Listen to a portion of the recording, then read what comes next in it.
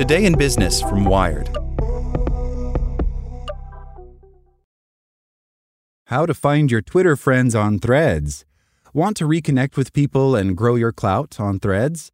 Here are a few tips to help you get started by Reese Rogers. So what if you had 1 billion followers on Twitter?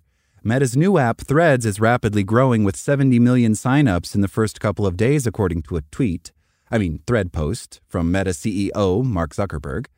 While the vibe on Threads is not for everyone, lots of brands, extremely Facebook, it can be fun to start over and try a new social media app at the same time as millions of other users.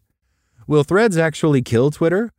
Well, first, the apps are not humans, so no one's dying around here.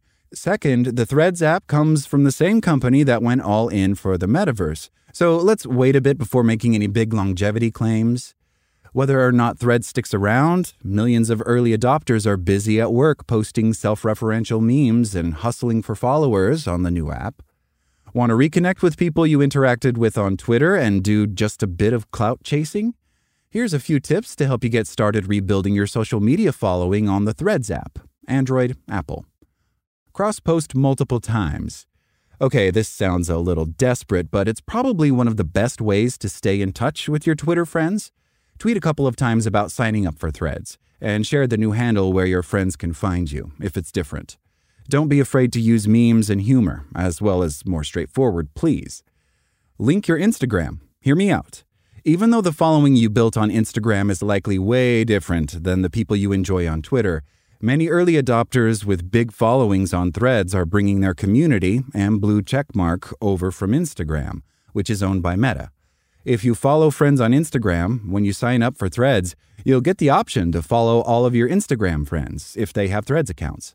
And if they don't have one now, you can auto-follow them if they create one later. Before you do this, know that once the accounts are connected, you are not able to fully delete your Threads account without nuking your Insta as well. It's something the company may change in the future, but this is how it's currently set up. If you use your Instagram account but don't choose to follow the same people on Threads during the sign-up process, it's possible to find that option again. Tap on your profile and then your follower count. After that, swipe over to the Following tab. At the top of the screen, tap See All to find people you know from Instagram. Keep your account public. If you want to keep your account more low-key, it's possible to change the posts to private by going to your profile, tapping on the 2 lines in the top right corner, choosing privacy, and then toggling the private profile option to the right. For those who want to grow accounts beyond their immediate friend group, keeping your account set to public is the only way for posts to end up in the algorithmic feed. Public or private, keep in mind that Meta collects personal information whenever you use the app. Reuse your best bits. Yes, you may want to carve out a new online persona for Threads, but don't be afraid to reuse some of your previous photos, jokes, and topics of discussion. As you figure out what kind of posts help build up the following you're looking for on Threads, experiment by putting a little twist on what's worked for you in the past. Post and post and post. Don't overthink it. If you are having a good time on Threads and want to attract more of a following, keep those posts flowing.